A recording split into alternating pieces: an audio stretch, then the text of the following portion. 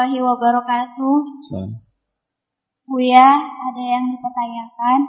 Kemarin saya dengan teman saya membahas masalah rukyah.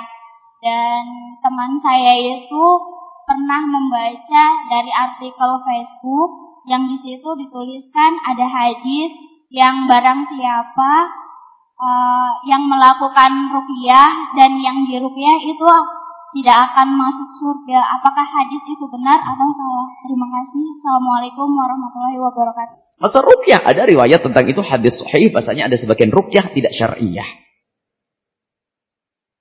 Dan itu adalah termasuk jenis kesyirikan. Dalam hadis tentang al-ainu haqqun itu ada rukyah. Tapi ada rukyah syar'iyah. Rukyah itu pengobatan. Di antara dengan membaca doa-doa, riwayat hadis Imam Bukhari Muslim meriwayatkan rukyah syar'iyah. Makanya kalau sudah utuhan rukyah, itu jangan aneh-aneh sudahlah. Enggak usah ngomong ketemu jin 5.000 tuh.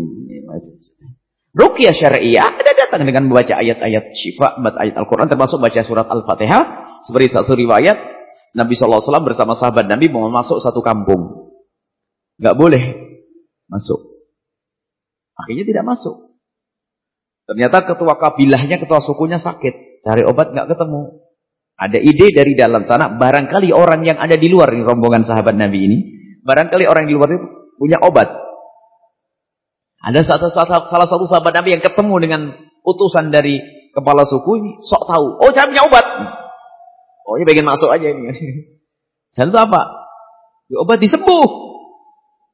Gara-gara sembuh, maka diundanglah, disiapkan makanan. Para sahabat ini bakal bingung. Tadi nggak boleh masuk, sekarang kok jadi boleh masuk? Lalu suruh makan. Kenapa? Yang tadi ngomong, tadi saya masuk ke dalam. Lalu apa yang kamu lakukan? Mereka minta obat. Terus, ya saya obati. Apa yang kamu lakukan? Aku baca Bismillahirrahmanirrahim sampai selesai baca Fatihah.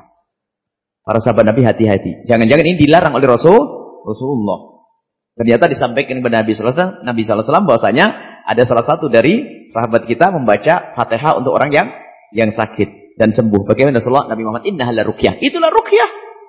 Membaca ayat dan sebagainya. Enggak usah aneh-aneh. Ada jin 2000. Ular. Tidak, saya pernah dengar ada ularnya. Ular. Ceritanya kayak serius.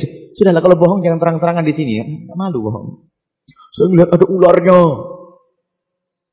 Saya aja enggak ngelihat, enak-enak enggak ngelihat. Kasihan gitu. Enggak usah aneh-aneh. Rukyah. Memang makanya ada rukyah tidak syariah adalah Pak dengan doa qomat hamidnya dukun yang enggak jelas ya. Doa yang disanjung adalah mungkin dewa-dewi dan seterusnya. Tapi rukyah syariah yang diajarkan Nabi SAW yaitu dengan baca ayat-ayat Al-Quran. Maka tinggal siapa yang ngobati. Cirinya rukyah syariah enggak aneh-aneh. Tidak aneh-aneh. Di antara baca Al-Fatihah, surat Al-Quran, beberapa ayat suci Al-Quran, ada ayat-ayat rukyah yang dibaca oleh Nabi SAW, mu'awwidhataini dan sebagainya. Ada beberapa ayat Fatihah, mu'awwidhataini, ayat kursi, itu dibaca untuk kesembuhan. Maka dengan begitu ini rukyah syar'iyah. Dan tidak ada embelan yang macam-macam.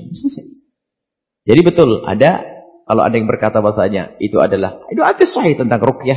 Rukyah yang tidak diperkenan Nabi SAW, ada rukyahnya jahiliyah, yaitu apa? Dengan menggunakan, menyebut nama-nama selain Allah Subhanahu wa ta'ala. Itu adalah termasuk jenis kesyirikan. Wallahu a'lam bissawab.